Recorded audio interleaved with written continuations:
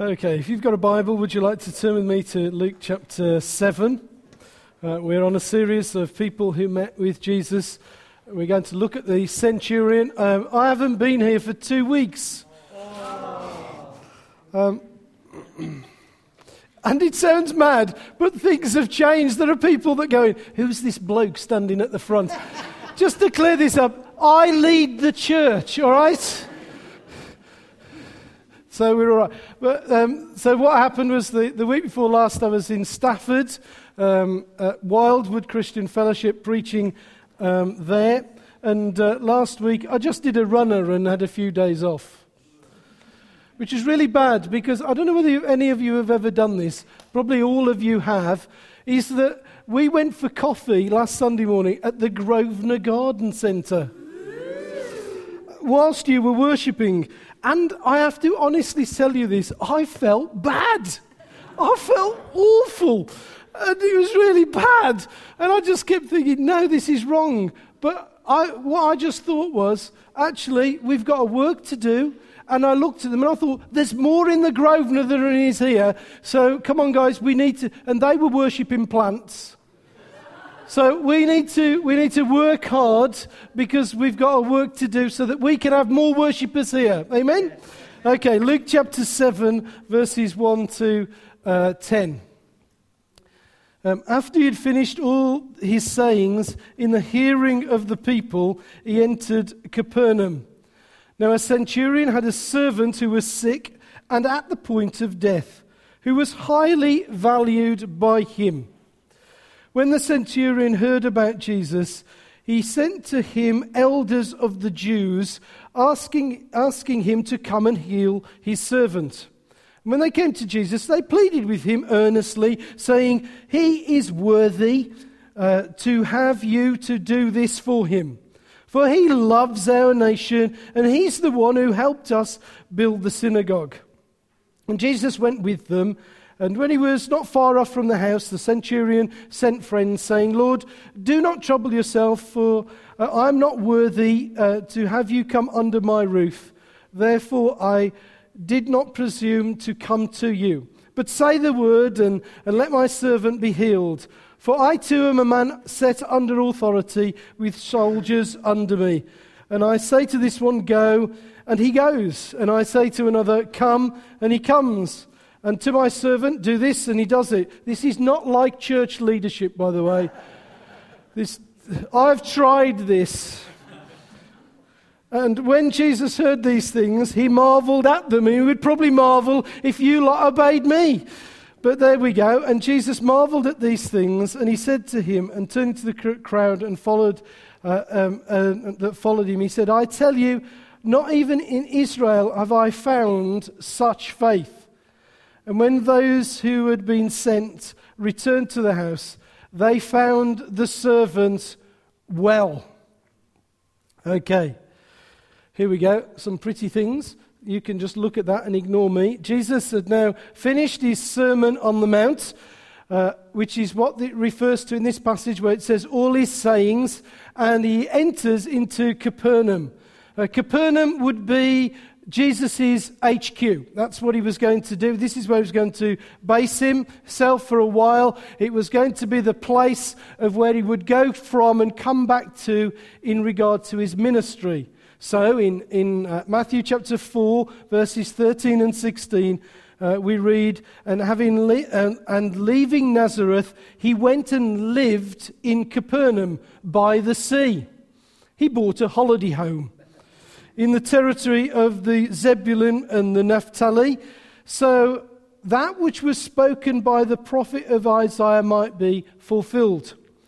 The land of Zebulun and the land of Naphtali by the way of the sea, beyond the Jordan, Galilee of the Gentiles. The people dwelling in darkness have seen a great light. For those dwelling in the region and the shadow of death, on them light has dawned. So, what we have is that we have a prophetic move. That it was prophesied that Jesus would move.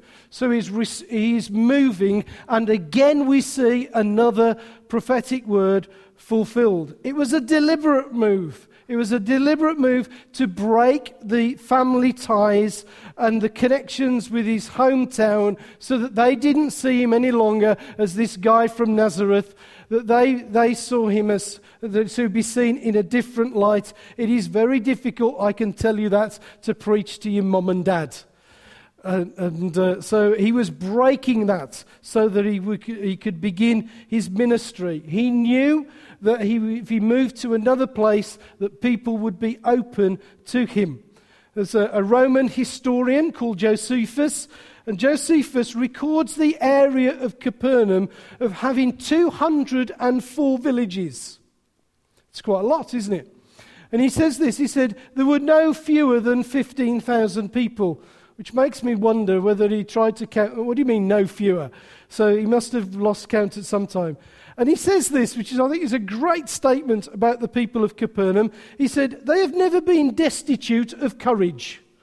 So you can get an idea of these people. And it says, but, he says, they are open to new ideas and new movements, which makes you wonder that Jesus also perceived this and went there because he was a people open. This was somewhere that would be very open to him. And it's here that we are going to look at the interaction of the Roman centurion. And what I'd like to do today is look at three characters that are in this story. So we're going to look at the Jewish elders, we're going to look at the centurion, and then finally we're going to look at Jesus, because that's where I want to finish up. So I'd like to introduce you to the Jewish elders. That's the guy on the left with the blue hat, and so that you would know. The Jewish elders are asked to give a message to Jesus from the centurion that his slave was very sick. They think of him, the centurion, as a broker, as like a benefactor of the people. In verses 4 and 5, they say, he is worthy to have this, you do this for him, because what do they say? He loves our nation, and he is the one who built the synagogue. That's their understanding of him.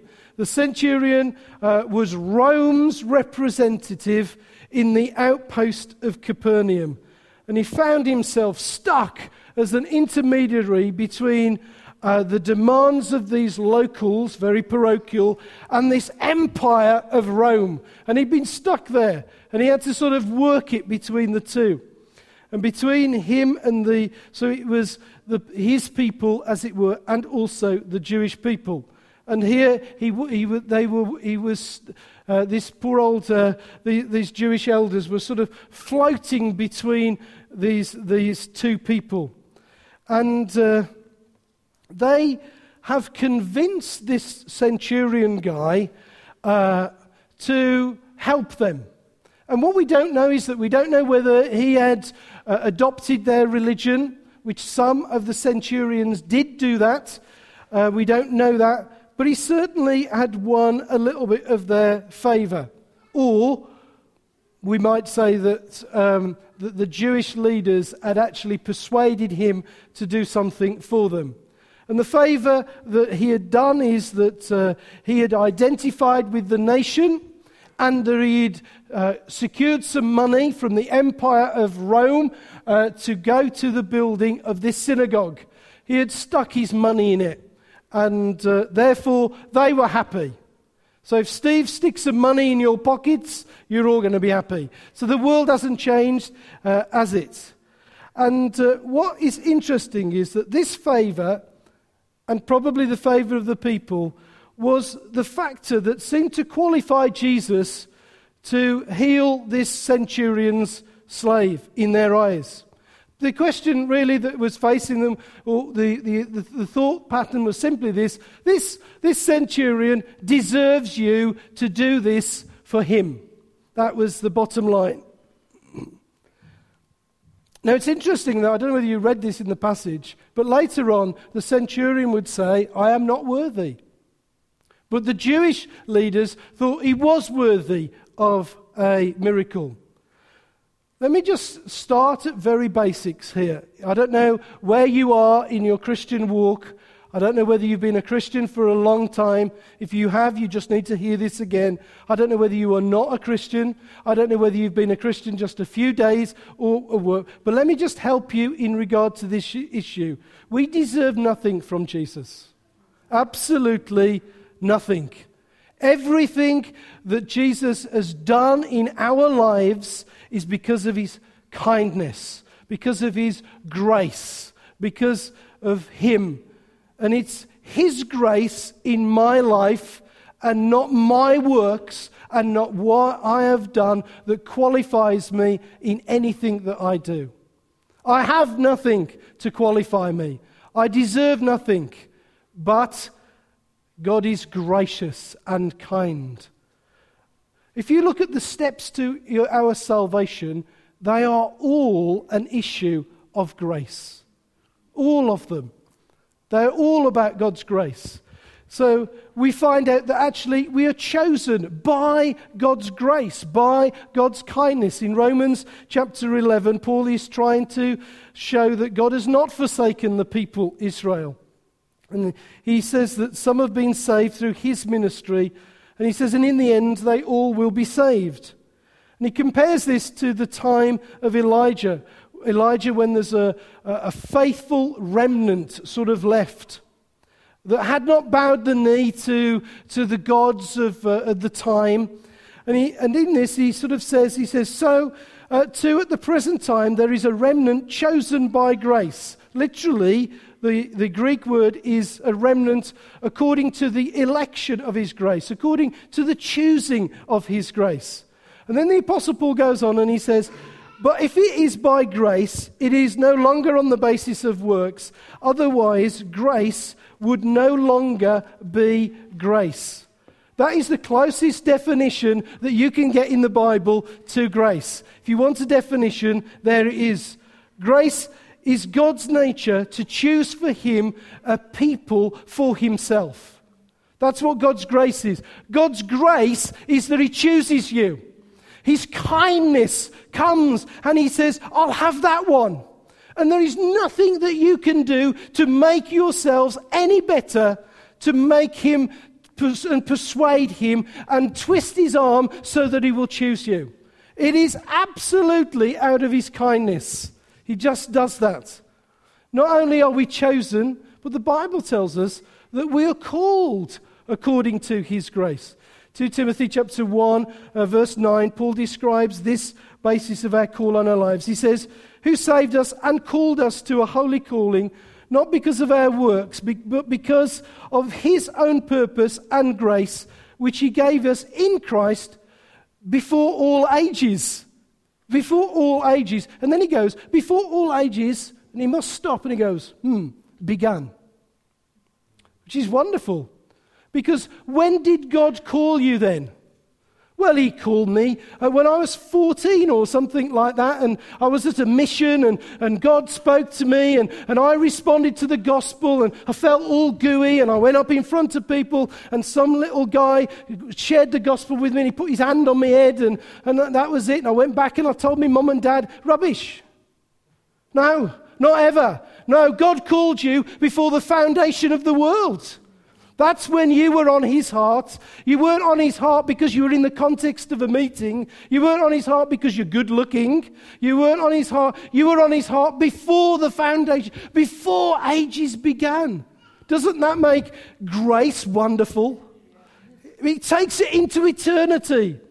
When were you part of God's plan? In eternity. When did God choose you? In eternity, call you. It's extraordinary. I love that word in 2 Timothy 1:9. Not because of our works, but because of his own purpose and grace. How did he want to do this?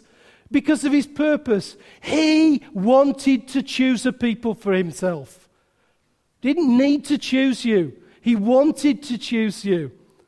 It's an interesting one that if we move on, we're called, we're chosen, we're actually sanctified by grace, which actually would help you to know how much grace is impacting your life. How do we become this holy people that God has called us, this people of the book of Peter? How do we become this? Well, the Apostle Paul tries to deal with this. The sanctification is that process where we become more like Christ. It'd be a good idea to just stop now and measure yourself. Give Christ 10. Okay. All the ones, put your hands down. It's the day by day working out of what it means to be chosen, what it means to be called. And in 1 Corinthians 15, verse 10, Paul describes this.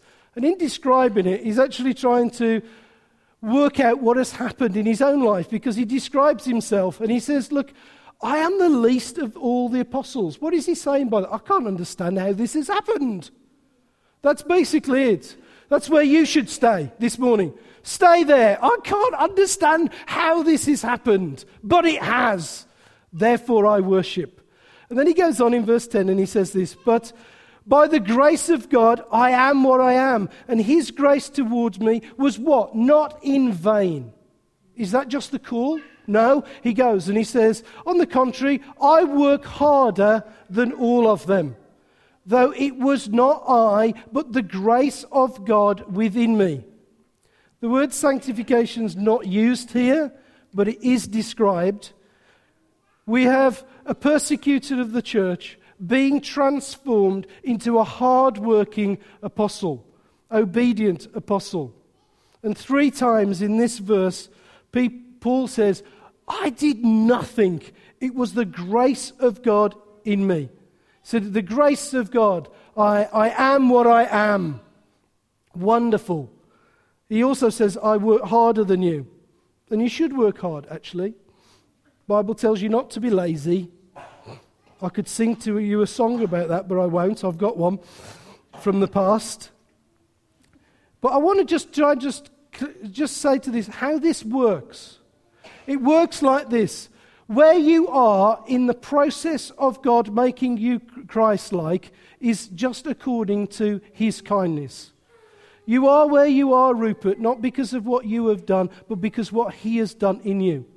And what you will be tomorrow will be because of his kindness. You cannot do anything you can't make yourself the greatest of apostles. Only he can do it. But there is another reason to that. There is a response to this. That actually it is the process on which we become Christ-like. So grace affects us and we respond to it. So what the Apostle Paul was going, he was going something like this. This grace is extraordinarily good. Therefore, I think I'll do this.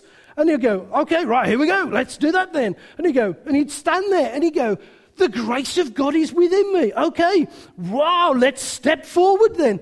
And some of the reason why some of you have stayed exactly as you are right now for the last 20 years is you have forgotten the grace of God in your lives. It doesn't affect you anymore. So when you worship and people go, what are they getting excited about? Come on, guys. You were saved by grace. You were chosen by grace. You are sanctified by grace. It's all grace. And that is the way that you move up in becoming Christ-like. The more you know about grace, the more that you will move into the things of God. Do not be complacent about God's kindness. So you are where you are by his kindness, and you move into being Christ by his kindness. Step out, enjoy. It's really funny, isn't it? I just thought it was funny. It's just me. I know that I did the faux pas and just said, we're very English. But I mean, Steve was right, was he? We sort of say great scriptures and we go, They should deeply affect us. They should move us. Why didn't they move it? Because it doesn't bother you anymore. It should bother you because Jesus wants to make you more Christ-like. Let it bother you. Let it get to you. Let it transform you because it's that moves you. You don't do anything. You won't become great missionaries and great apostles by saying, here we go. It's to Africa we come.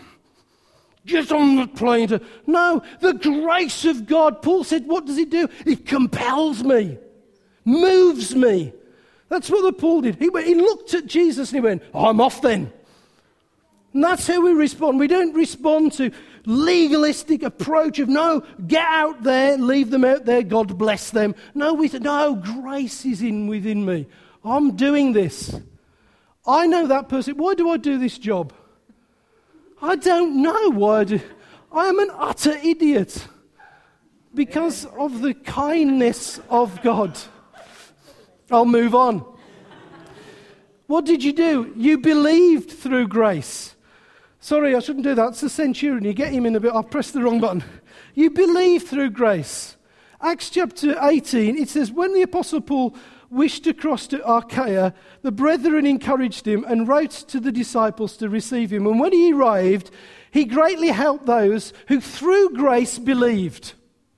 How do you believe? It's grace. What makes you believe? God's kindness, God's grace upon you. Can you just believe? Yes, you can. You could get your teeth and you place them on your bottom lip, and then you press hard and go, believe. And there are people there that are just either go, let me just work that out. No. How have you believed? How did you come to believe? Is there anybody in this room that can actually say this? Well, actually, I was a rebellious person and I overcame it. Is that what you did? Did you? Is there somebody in this room that said, well, I had a heart of stone and I dealt with it. Just dealt with it, you know. Did you sort of say, and I was an unbelieving person and now I'm full of faith? Yes, it was me. I did it. Did you sort of, me? I was an agnostic, a skeptic. That was how I was brought up. And I transformed myself into a believing lunatic that leads churches.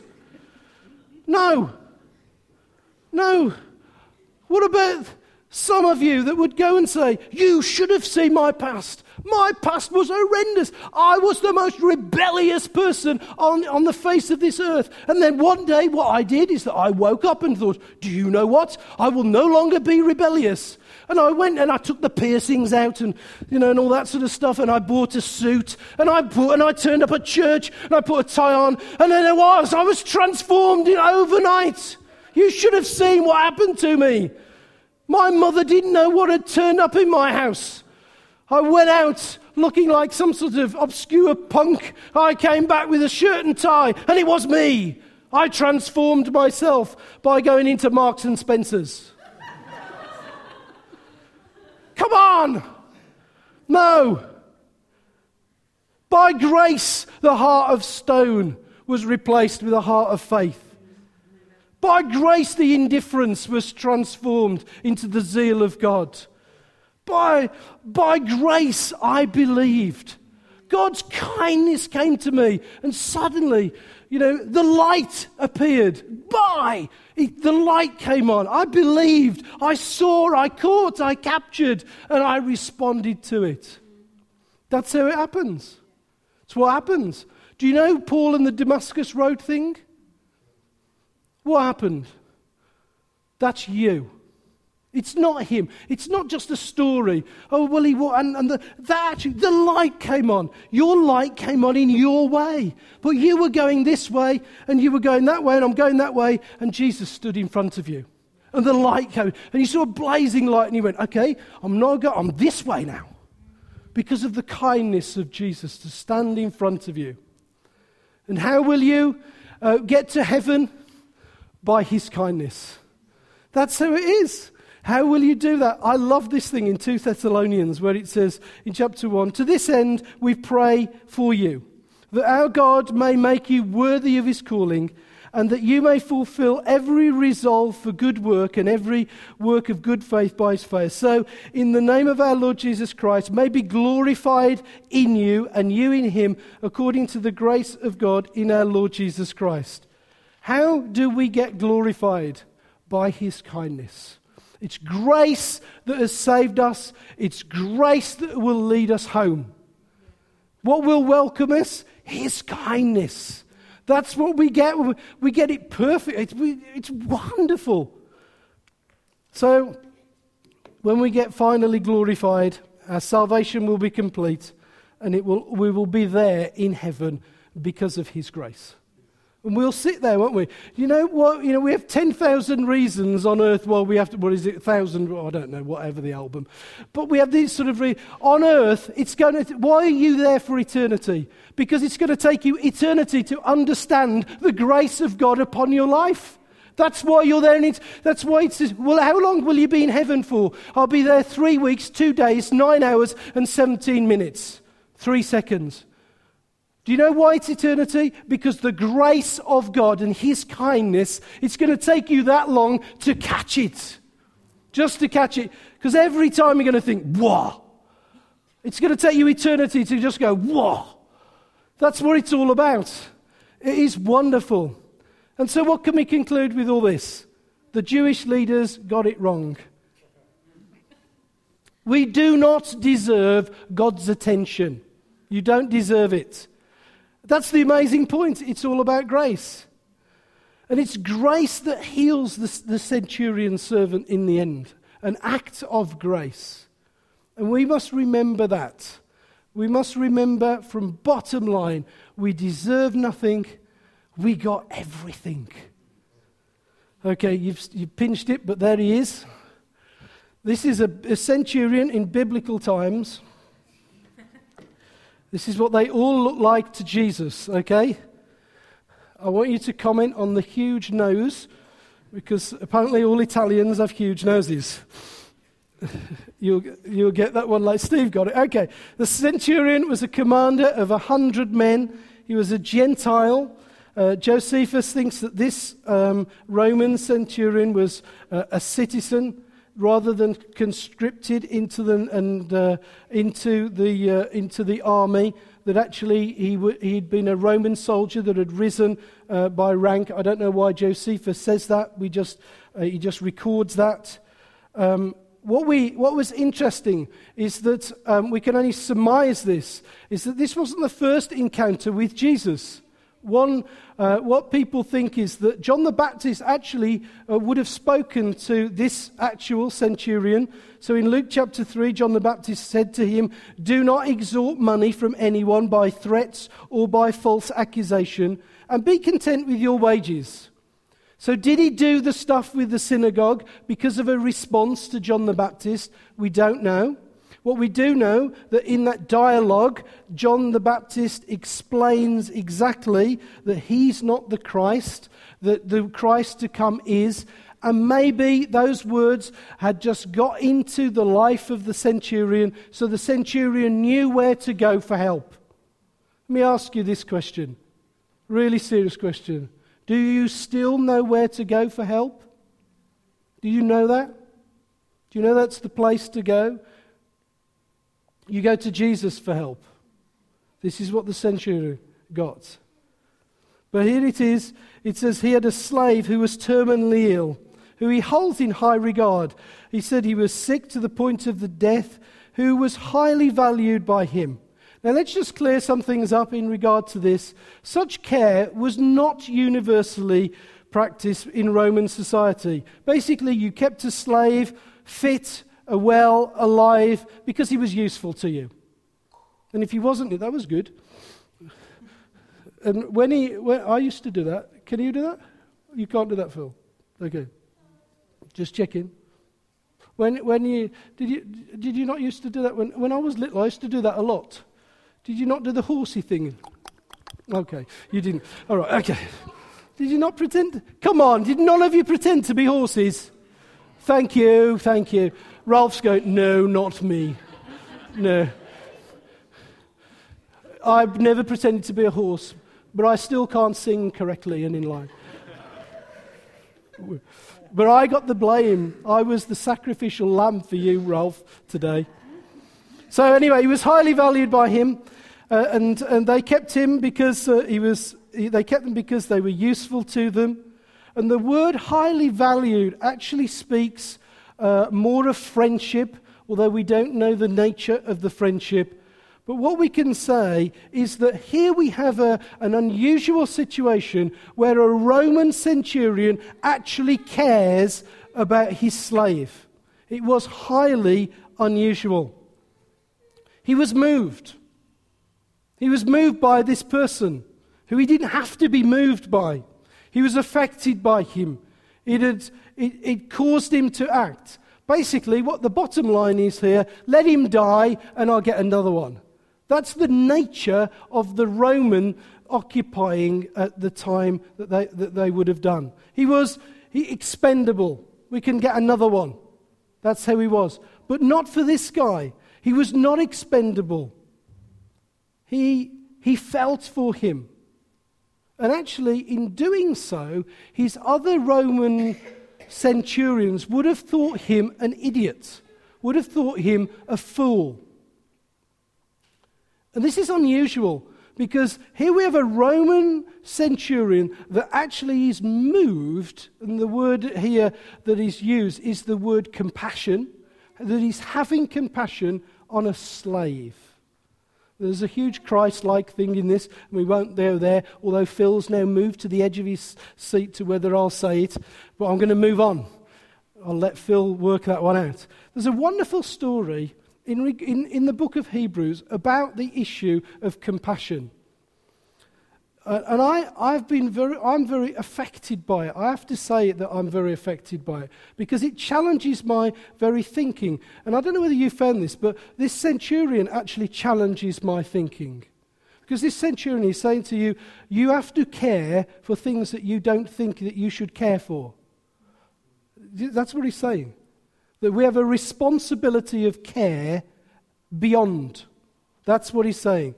And in the book of Hebrews, I'll read you the story, and this is just something that has affected me and does affect me because I feel very challenged by it in my own life and feel very inadequate, if I may say that, in regard to my own life. In Hebrews chapter 10, we get this story. It says, "But recall the former days when you were enlightened, you endured hard struggle with sufferings, sometimes being publicly exposed to reproach and affliction, and sometimes being partners with those so treated.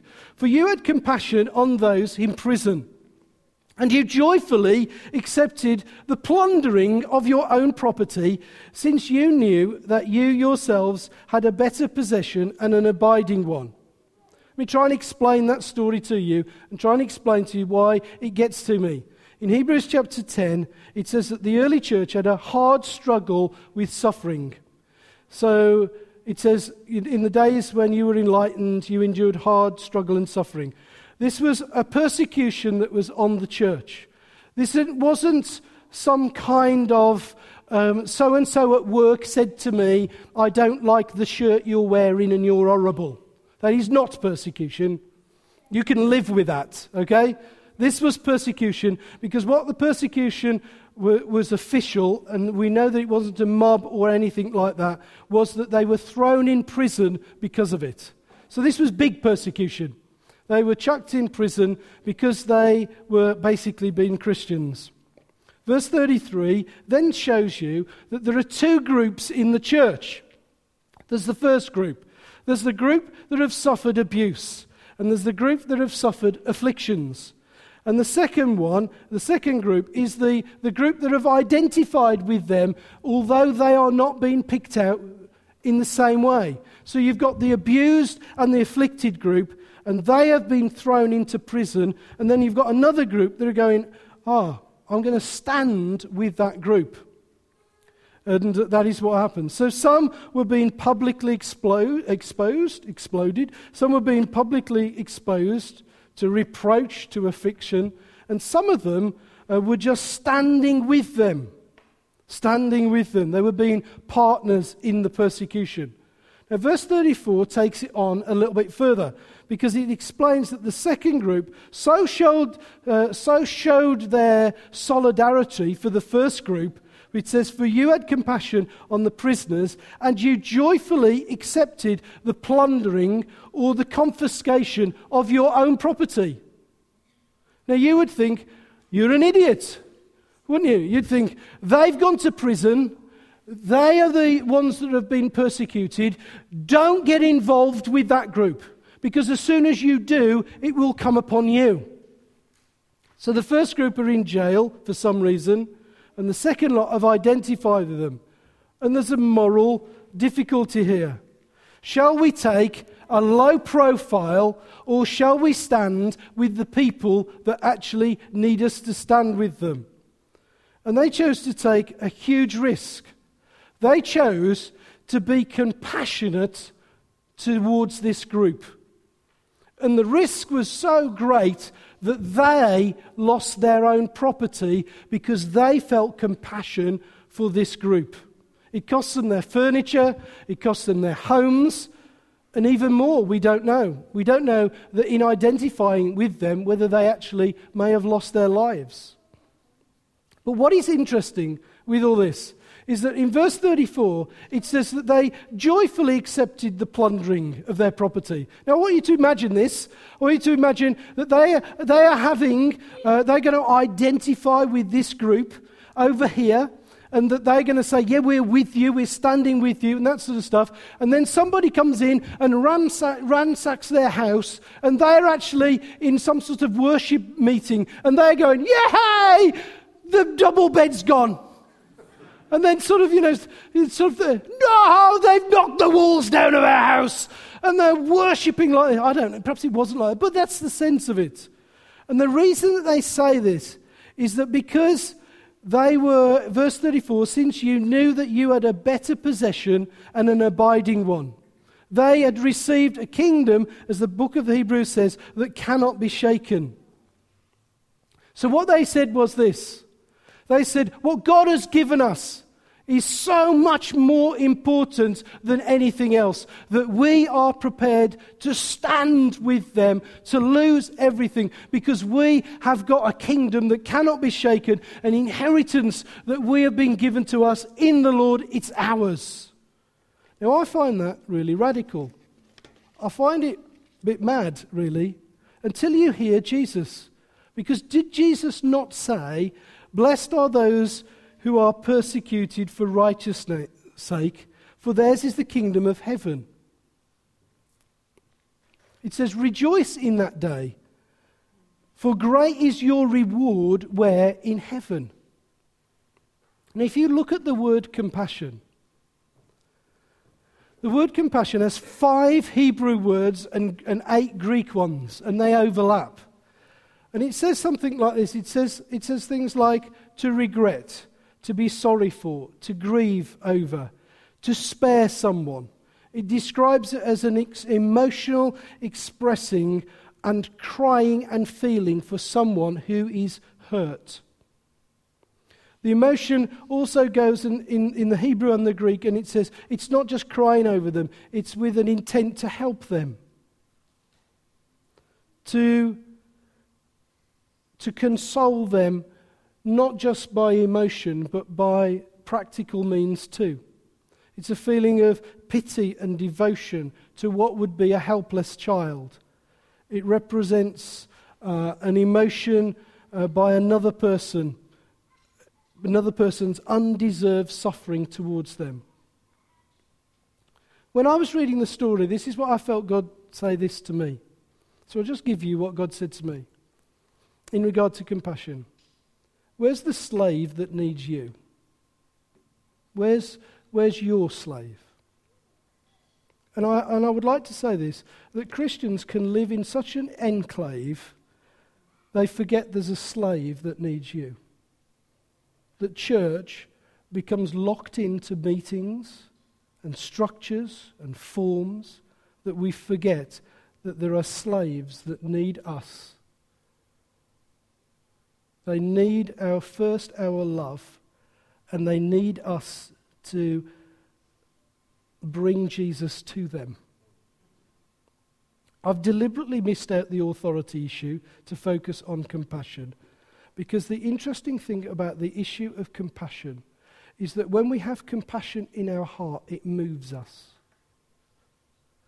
And it's a good thing, and I've been very challenged by this, because I am often unmoved. And what I sometimes feel is this: compassion is sort of when we feel, we will move. Now, I've been in prayer meetings where people have prayed for the lost, yeah, but we've done nothing about it. Do you know why? Because it's just a meeting thing. It's something that needs to come upon us to move us. If we have compassion, we're moved by it. That's the bottom line. We're moved by it. That's how it works. So I want to ask you this question before we move on to Jesus, because I've knocked you down a bit, haven't I? Is this, how about praying, Lord, give me a heart of compassion that moves me to act. Don't ask for a meeting compassion, because I've been in those, haven't you? Been in those meetings? I've been in meetings with tens of thousands of people where they've cried out for God for salvation. But they haven't gone and found a slave and helped him. And what do I want Gateway Church to be? I don't want us to be an enclave, guys, stuck on a university. I want us to touch and shape the town. I want us to touch and shape the borough, North Wales, beyond.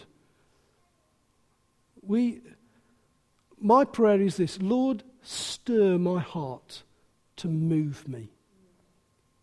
And finally, we get Jesus.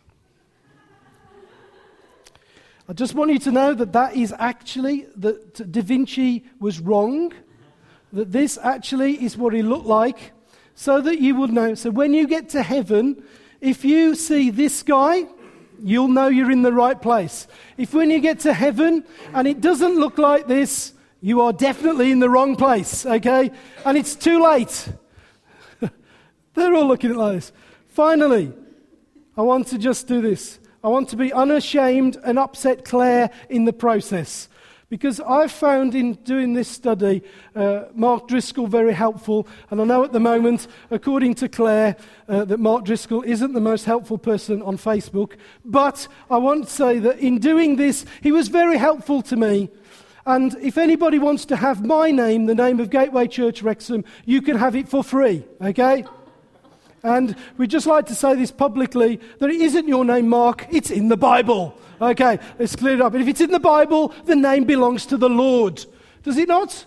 Yes. So let's act in grace. Okay, right, now we've said that just for Claire, let's move on. Anybody else that was thinking all about that, they go, what is he on about? See Claire. She will explain. Look at her Facebook status. It goes on rather. Anyway, what can we see about Jesus that is different to all these characters? Firstly, you can see that he is the sovereign ruler. I love this fact. What the centurion says to this, he says, I understand the chain of command here. I rule over 100 guys, and they're warriors too. And I look at you and I think, nah, you're bigger than me. You understand. You're a completely different rank to me. I'm a centurion. You are Jesus. And that's the thing that grips him. And the Bible says that, doesn't it? He says, look, he has what? He doesn't say he has authority. The Greek and the Hebrew says this. He has complete authority. We sometimes, with the English, misses it. No, he has complete authority. He is the sovereign ruler, the King of Kings, the Lord of Lords.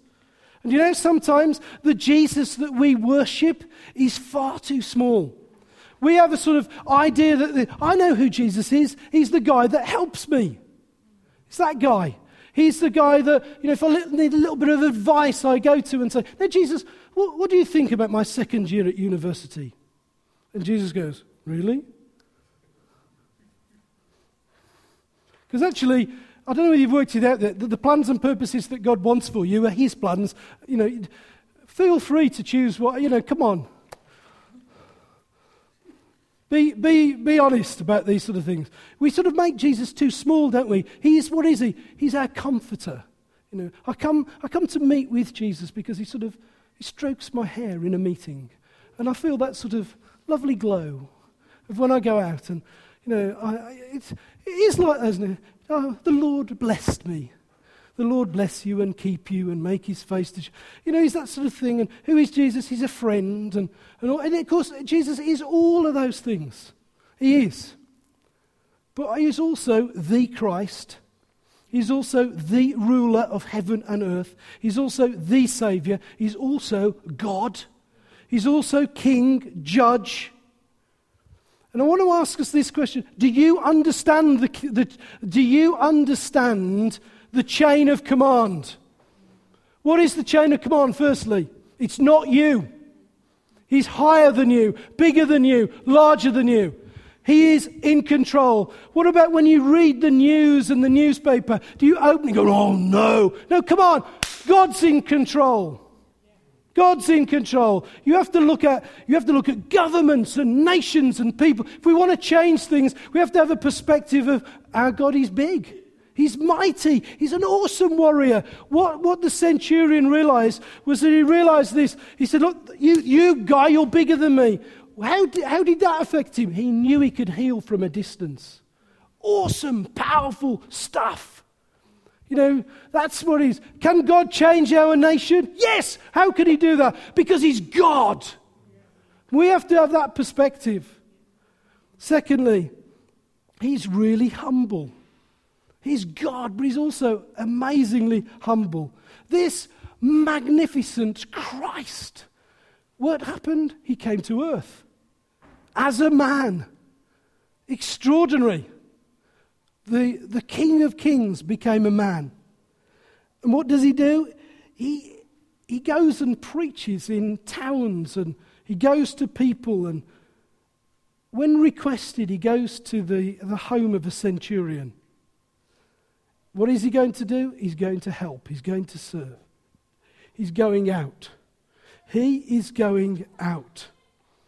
And I don't know whether you've worked this out yet, that if you look through all the Gospels, you find that he goes out and he preaches and he teaches and he casts out demons and he heals the sick and he raises the dead and he goes chasing after the lost. And unlike any other religion in the world where we go looking for God, in Christianity, it's all about God looking for you. That's what it is. Jesus comes and finds you. Do you know what this morning? If you're not a Christian and God is going to work on you right now, there ain't nought you can do about whether you'll be saved or not. You can't resist it. The Bible talks about that. You can't do anything about it. If Jesus is coming to your house, toffo, he's coming in. It's the way that it is. He knows you, he loves you, he's died for you, he pursues you. We have a God who comes after us.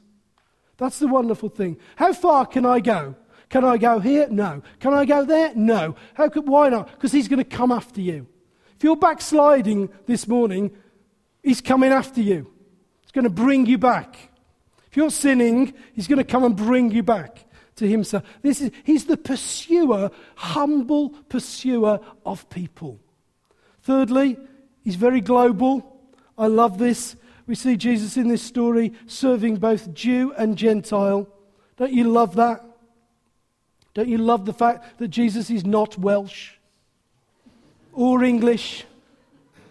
Don't you love that? Don't you love the fact that just even this morning that the nations are gathered here, that actually salvation crosses all those sort of things? Don't you just love that? Don't you love what heaven will be like? We'll all be doing Bhangra in heaven. Fantastic. My goodness me. We have a global Saviour. And we need to preach that and live like that. Our church shouldn't be old. It shouldn't be young. It shouldn't be black. It shouldn't be white. It shouldn't be poor. It shouldn't be rich. It should be made up of all of those things, because the wisdom of Christ is putting all of those things under one head, him. He's global. What do you say about the fact that he's not the global thing? The global thing is really interesting, isn't it?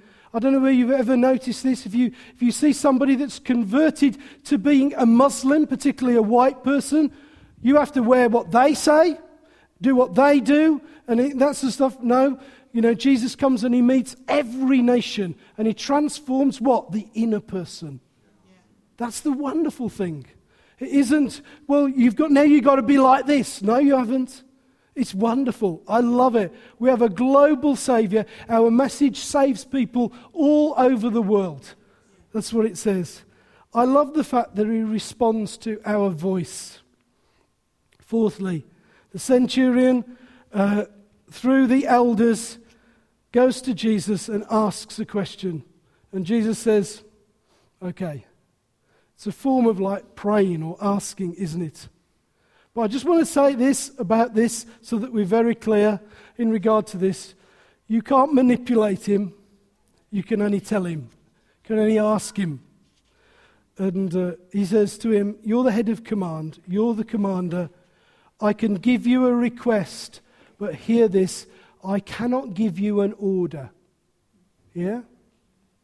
That's the idea of the chain of command. And you know, some of us, we give orders to Jesus.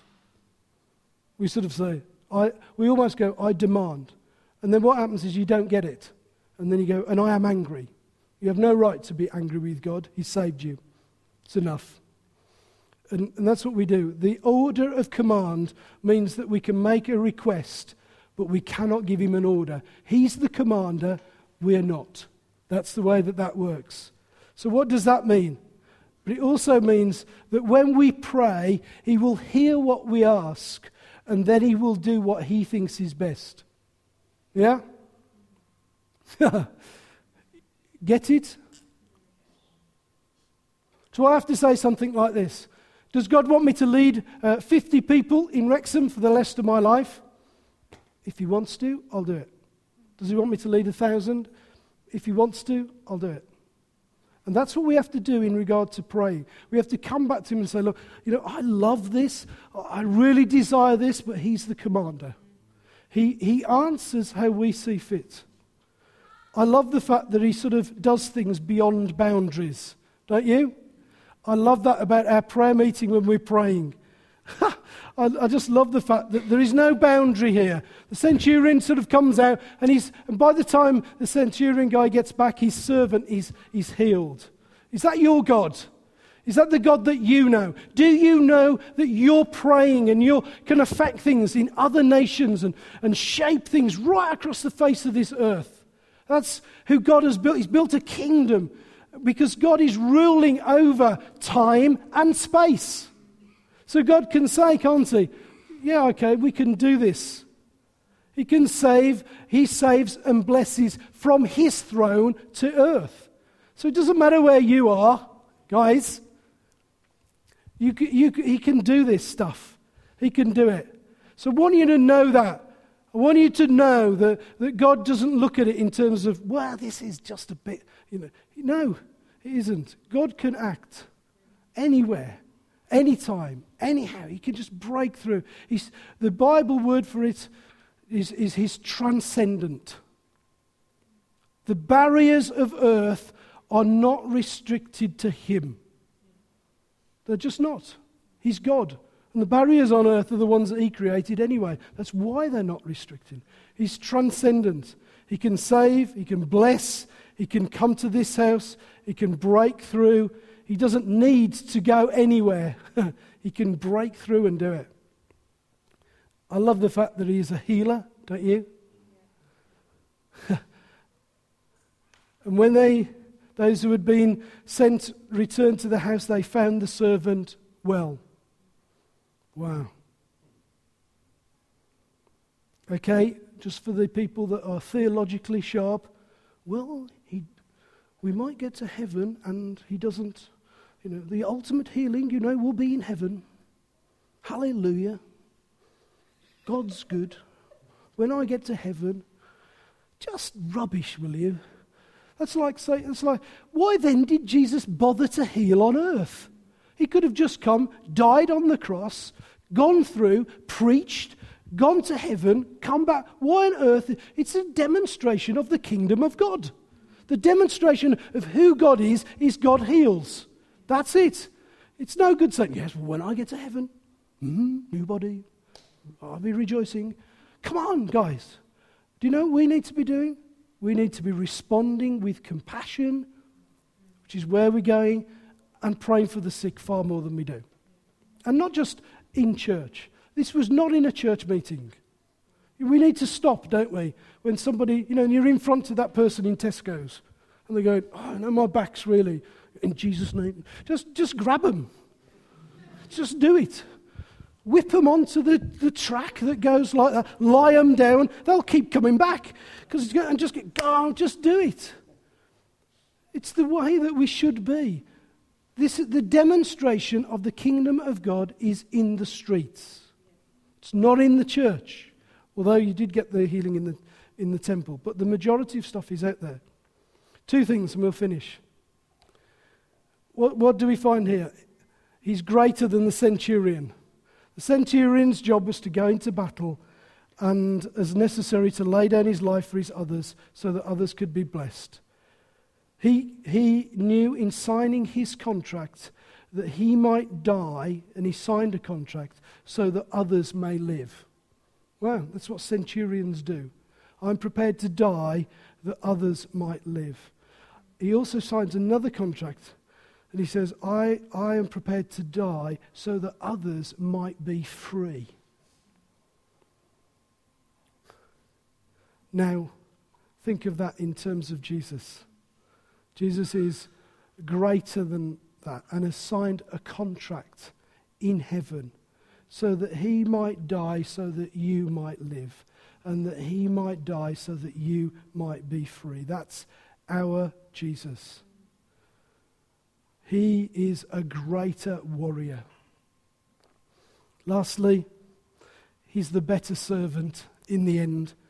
What happened with this guy is this Roman centurion said, This one's worthy of me looking after him. He's faithful, he's dependent. Jesus is always the better servant.